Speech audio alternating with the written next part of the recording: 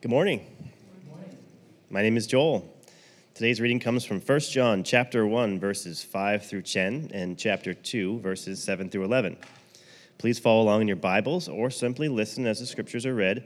Again, this is 1 John chapter 1, starting with verse 5. Following the reading, I invite you to respond in worship with the singing of the doxology. Parents and guardians of children in kindergarten through second grade are invited to escort your kids to the back of the room to join Kids Commons. As you are able, we invite you to stand for the reading of God's word. Hear the word of the Lord. This is the message we have heard from Jesus and now declare to you. God is light, and there is no darkness in him at all.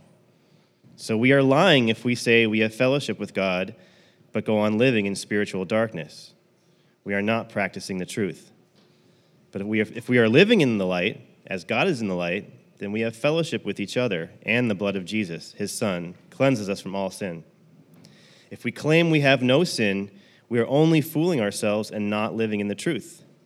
But if we confess our sins to him, he is faithful and just to forgive us our sins and to cleanse us from all wickedness.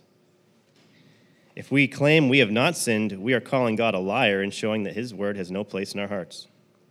Dear friends, I'm not writing a new commandment for you. Rather, it is an old one you have had from the very beginning. This old commandment, to love one another, is the same message you've heard before, yet it is also new. Jesus lived the truth of this commandment, and you are also living it. For the darkness is disappearing, and the true light is already shining. If anyone claims, I am living in the light, but hates a fellow believer, that person is still living in the darkness. Anyone who loves a fellow believer is living in the light and does not cause others to stumble. But anyone who hates a fellow believer is still living and walking in darkness. Such a person does not know the way to go, having been blinded by the darkness. This is the word of the Lord.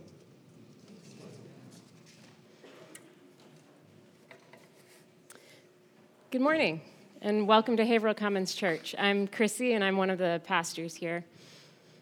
It's just good to be together to worship. As we do every week, I'd like to invite you just to pause for a moment, to allow yourself to become present, to notice where you are, to notice God.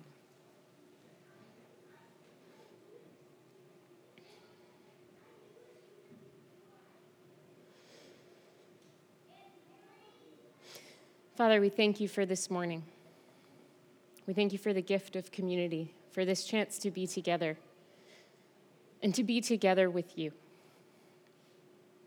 Thank you for your presence with us, for the ways that you love us. Pray that you would give us eyes to see and ears to hear this morning, that we would notice the things that you are speaking to us. We pray this in your name. Amen. So for those of you who don't know this about me, I was a children's ministry director for quite a few years. So you might say that concrete illustrations are kind of in my DNA right by now. So we're going to start this morning with a good old-fashioned object lesson. And that means I'm going to need a little participation here, okay? So feel free to shout stuff out. Just call it back to me. So I have something here. What is this? Anyone? Bread dough. Thank you. Bread dough. He may have watched me make it. All right, has anybody else ever made bread? Okay, so what's the first thing that you have to do? What are you going to start with? Yeah, August. You're going to need flour, that's right. What else? You're going to need yeast, right? So I brought some this morning. We've got some yeast. And what does yeast do when you add it to dough? Yeah. It makes it rise, right? So when you put yeast in bread, you're going to get bread that looks like that, which, by the way, is the other half of this bread dough. So what happens if I don't put yeast in the bread? What was that? It won't rise, right? So if I don't put yeast in the bread, I'm going to wind up with bread that looks like this, right? Unleavened bread, matzah, it's going to be flat.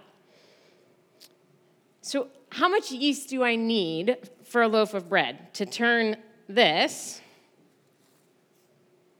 into that big puffy bread?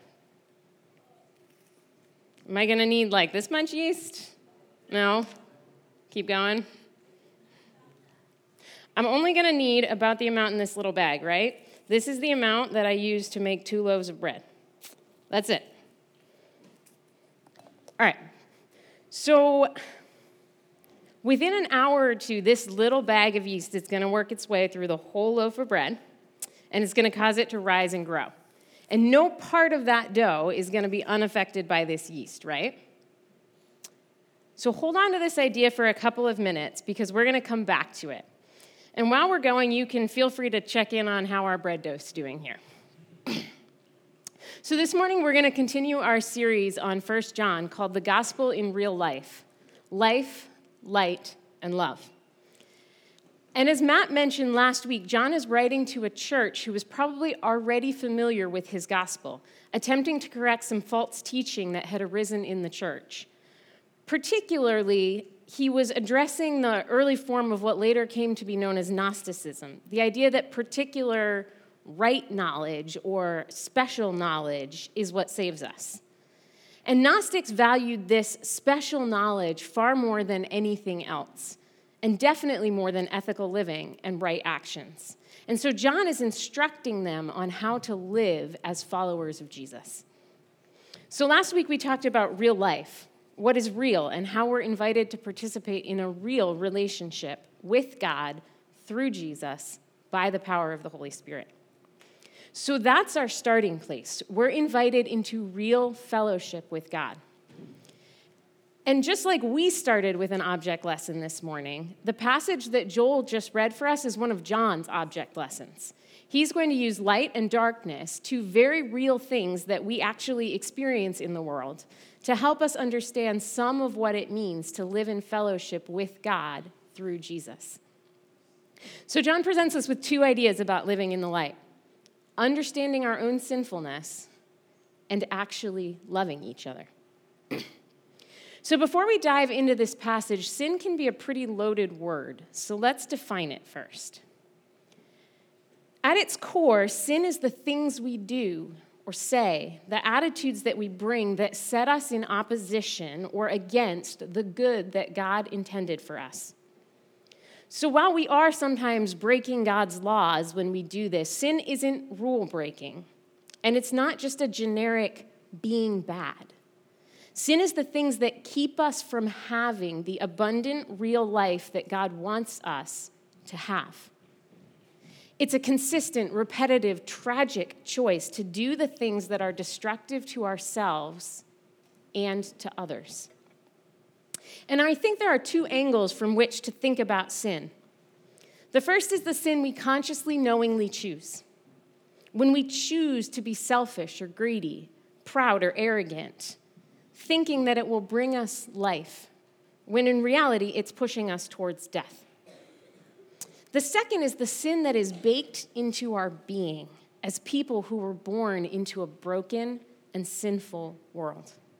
It's not so much a conscious choice, but more like a disease or brokenness in us that predisposes us to see the world inaccurately, that twists us in on ourselves until we're so fearful of what we might lose that we lose sight of those around us, lose our ability to love others well or to be oriented towards them. Like Paul talks about in Romans 7, we lose the ability to do the things we want to do and instead find ourselves doing the very things we do not want to do. But before John talks about darkness and about sin, he's going to tell us about light and about God. God is light, and there is no darkness in him at all. Very possibly, John is finding some common ground with the Gnostics on this one. God is light, pure, holy, completely perfect, and totally other. And there is no darkness in him at all. There's nothing that taints God, no hidden agenda, no tiny speck of darkness that might grow into something more, complete perfection. To go back to our bread dough illustration this morning, I'd like us to think of God like the matzah. No matter what, it's consistently going to come out flat. There's nothing in it to make it rise. And like that, no matter what, God is consistently going to be perfectly holy and good. There's nothing, no yeast, no sin, no brokenness, no sickness in God to make God otherwise.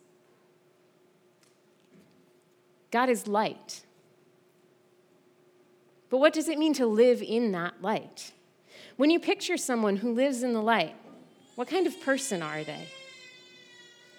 Does living in the light mean that if we study enough and get our theology right, if we know more or better than the person next to us, if we're the ones who have it figured out, are we all set? We've arrived? Like the Gnostics, is John saying that our actions don't matter as long as we have the right knowledge, the right theology? Or does John use light as a way to talk about revealing what is real and true and good? To help us understand what it means to walk in the light, John gives us two real outcomes that walking in the light produces: fellowship with each other and the forgiveness of sins. This is what it means to be living and walking in the light: fellowship with each other and the forgiveness of sins. But first, we have to come to grips with our own sin. John tells us if we claim we have no sin, we are only fooling ourselves and not living in the truth.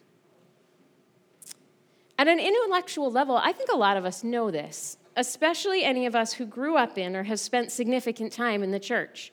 We've heard it hundreds or perhaps even thousands of times. Jesus died to save us from our sins, which logically, of course, means that we have sins that we need to be saved from. But I think perhaps there's another level, that experiential, affects how we live and act level, where maybe we don't really know this. We might not say it, but in some corner of our hearts, we might like to believe that we're really not that bad. Sure, I've made mistakes, but not like those people. Not like those fill in the blanks. I'm not a sinner like them. Yeah, maybe I mess up from time to time, but I'm not a bad person. We like to rank our sins. Some of them we find pretty acceptable. Buying or taking more than we need, which is our greed.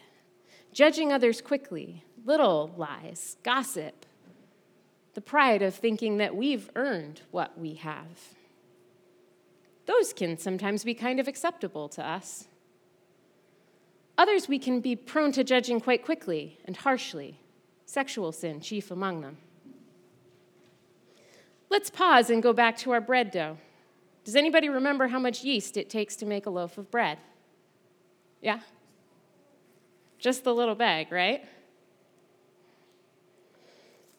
Full disclosure here, total moment of plagiarism. I stole our object lesson straight from the Bible.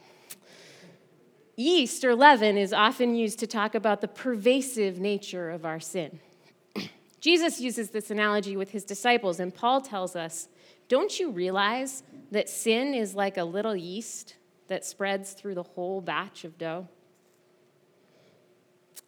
We so often want to look at our own sin and minimize it. It's just a little bit. It's not that bad.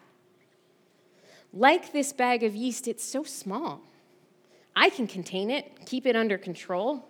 I mean, it's not really hurting anyone. Everyone does it, right? And yet, like this bag of yeast mixed into bread dough, when our sin is mixed into our life, it grows, and we can't actually control it. We can't isolate it to one little corner any more than we can isolate the yeast in this bread to one little section of the bread. This is the darkness inside of us. The separation from God's light that makes it harder and harder to see ourselves clearly. We all have it, and it's pervasive. And just in case we didn't get it the first time, John lands it home once more saying, if we claimed we have not sinned, we are calling God a liar and showing that his word has no place in our hearts. Calling God a liar. Choosing not God. We are so good at deceiving ourselves into thinking that we're better than we are. And like Proverbs reminds us, so good at convincing ourselves that we know better than God. God puts goodness and light before us and invites us to walk in it, and we say, thanks, but no thanks. That path over there looks good to me. Even as we walk into darkness and death and destruction on it. This is the very heart of the gospel. All of us, every single one of us, was so trapped and stuck in our sin, in our choice of not God. Its darkness was so pervasively spread through our lives, and we were so separate from relationship with God because of it that we had no real hope of ever getting out, of being made right with God, of ever walking in the light, unless God did something about it. And into that very dark reality, Jesus, the true light, stepped in and brought us forgiveness and freedom. That's the gospel. Real light, Jesus, overcomes the real darkness in us. And when we're willing to recognize that, when we're willing to come to terms with our own sin and darkness and confess it, Jesus is faithful and just to forgive us our sins and cleanse us from all wickedness. There's a humility required to receive forgiveness. The humility of acknowledging that we need it. This word confess, in Greek, it's homologeo, literally means to say the same thing. So biblically speaking, to confess our sin is to say the same thing about our sin that God does. So instead of calling God a liar, we're agreeing with God about our sin. Yes, God, you're right. I have chosen not you. And by doing so, I have hurt and destroyed myself and others around me. Confession brings us into agreement with God. Friends, we're a community of people who are loved and forgiven by Jesus, not a community of people who got it right. We're a community of grace-seeking and grace-receiving sinners, not a community of the better-thans. And we all come to the cross on completely level ground. And if we can't see or acknowledge that, if we think we're standing a step above someone else, if we ever think we're better than someone else, more deserving than someone else, then we're probably not standing at the foot of the cross. Living in the light means agreeing with God that we have sinned and trusting that Jesus will forgive us and cleanse us and restore us. And when we do that, the other thing that happens is that we will love one another in a way that is real and pure. John writes, "Dear friends, I am not writing a new commandment for you. Rather, it is an old one you have had from the very beginning." This command to love your neighbor was as old as Moses, and yet John tells us it is also new. Jesus lived the truth of this commandment, and you also are living it.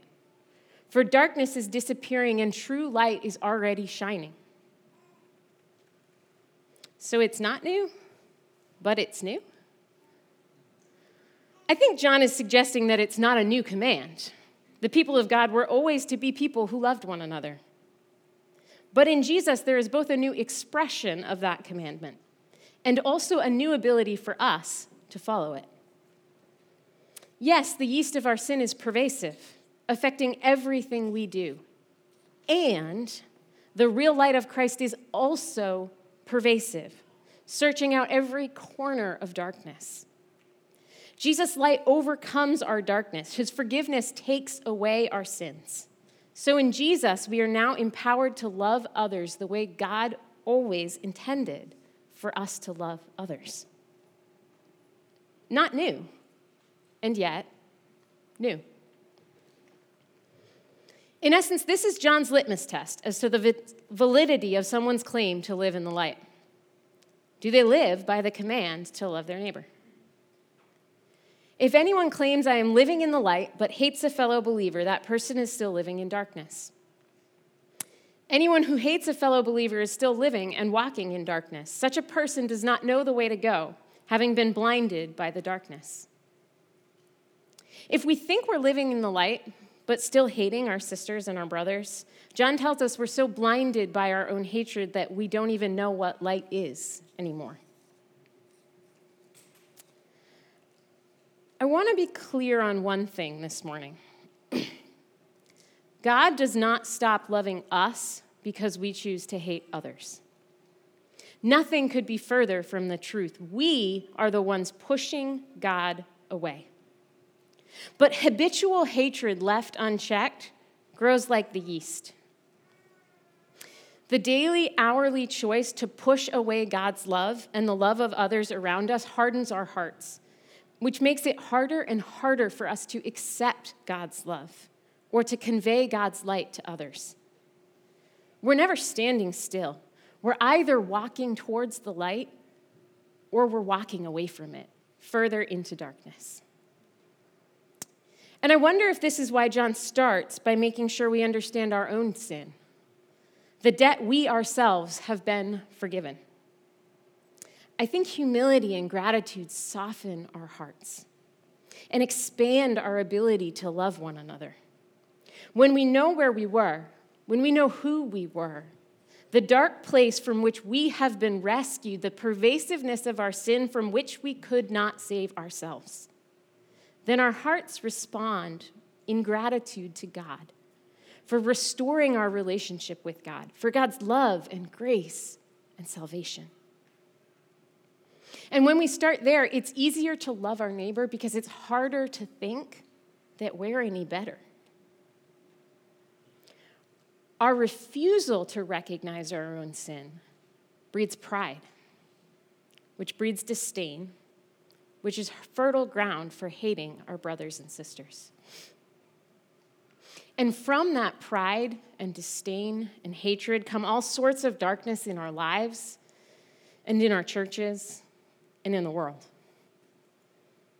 You know it, you feel it, you've seen it. Everything from the way the American church once used the Bible to justify slavery, to disdain those of another race, to nasty church splits over minor theological issues, where people who once worshiped together take each other to court over who gets to keep the building.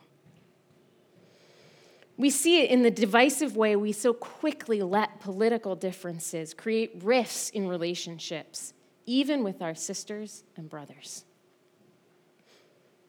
And we see it in our own hearts, where we quietly, secretly judge our neighbors, assessing our sin to be more forgivable than theirs, and throwing stones at them while ignoring our own sin.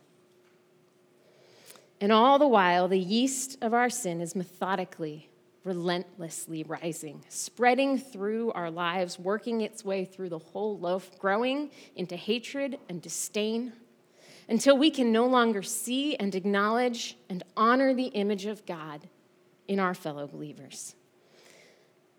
And like bread, no matter how much we try to punch it down, it's just going to start rising again. Maybe we can cover it up for a little while, make ourselves look acceptable. But we haven't really solved anything. The yeast is still in there. We're still walking in darkness and hatred. But friends, the story doesn't end there, because light always overcomes darkness. And there is no darkness in our God. Do you know how you get flat bread? you make it without yeast. And that's what Jesus does for us. He remakes us by the power of his Spirit into bread without yeast, into those who are characterized by light and not by darkness, into those who can love our neighbors and live in fellowship even when we disagree, because we know what it is to be forgiven and to forgive, because we are a new creation, a new person. As I've been thinking about this passage and what it means to live in the light, I keep coming back to the prayer that Jesus taught his disciples. This idea of forgiveness is so central to Jesus that it's part of how he taught us to pray. Forgive us our sins, as we have forgiven those who sin against us. Forgive us, and forgive them. For John, this is what it looks like to live in the light. Forgiveness for us and for all the ones who sin against us, so that we all can live in fellowship with God and with each other. There are a lot of places we could find ourselves in this story this morning. Perhaps, as I've talked a lot about, you find yourself wanting to minimize your own sin. Quick to think you've got it right and you're doing okay. Equally quick to judge others who might not have it as right as you do. When I'm honest, this is sometimes the camp I find myself in. I like to think I'm not that bad. Feels better that way. And if this is you, I invite you this morning to find some time and space to sit with these words of John and of Jesus. To be honest about your own sin. To let the Spirit first convict you and then heal you. Because, beloveds, dearly loved children, our inclusion into the people of God, into the community of Jesus, it doesn't ride on our own ability to get it all right. We're not going to get thrown out if we don't have it all together. And there is deep freedom to be experienced in walking in the light, in recognizing and confessing our sin and experiencing the real light of Jesus' forgiveness and grace, really changing our lives. And there is real fellowship and community to be experienced when we can join others in that. Maybe that's not a struggle for you this morning, maybe not at all. Maybe you know the depth of your own sin and brokenness.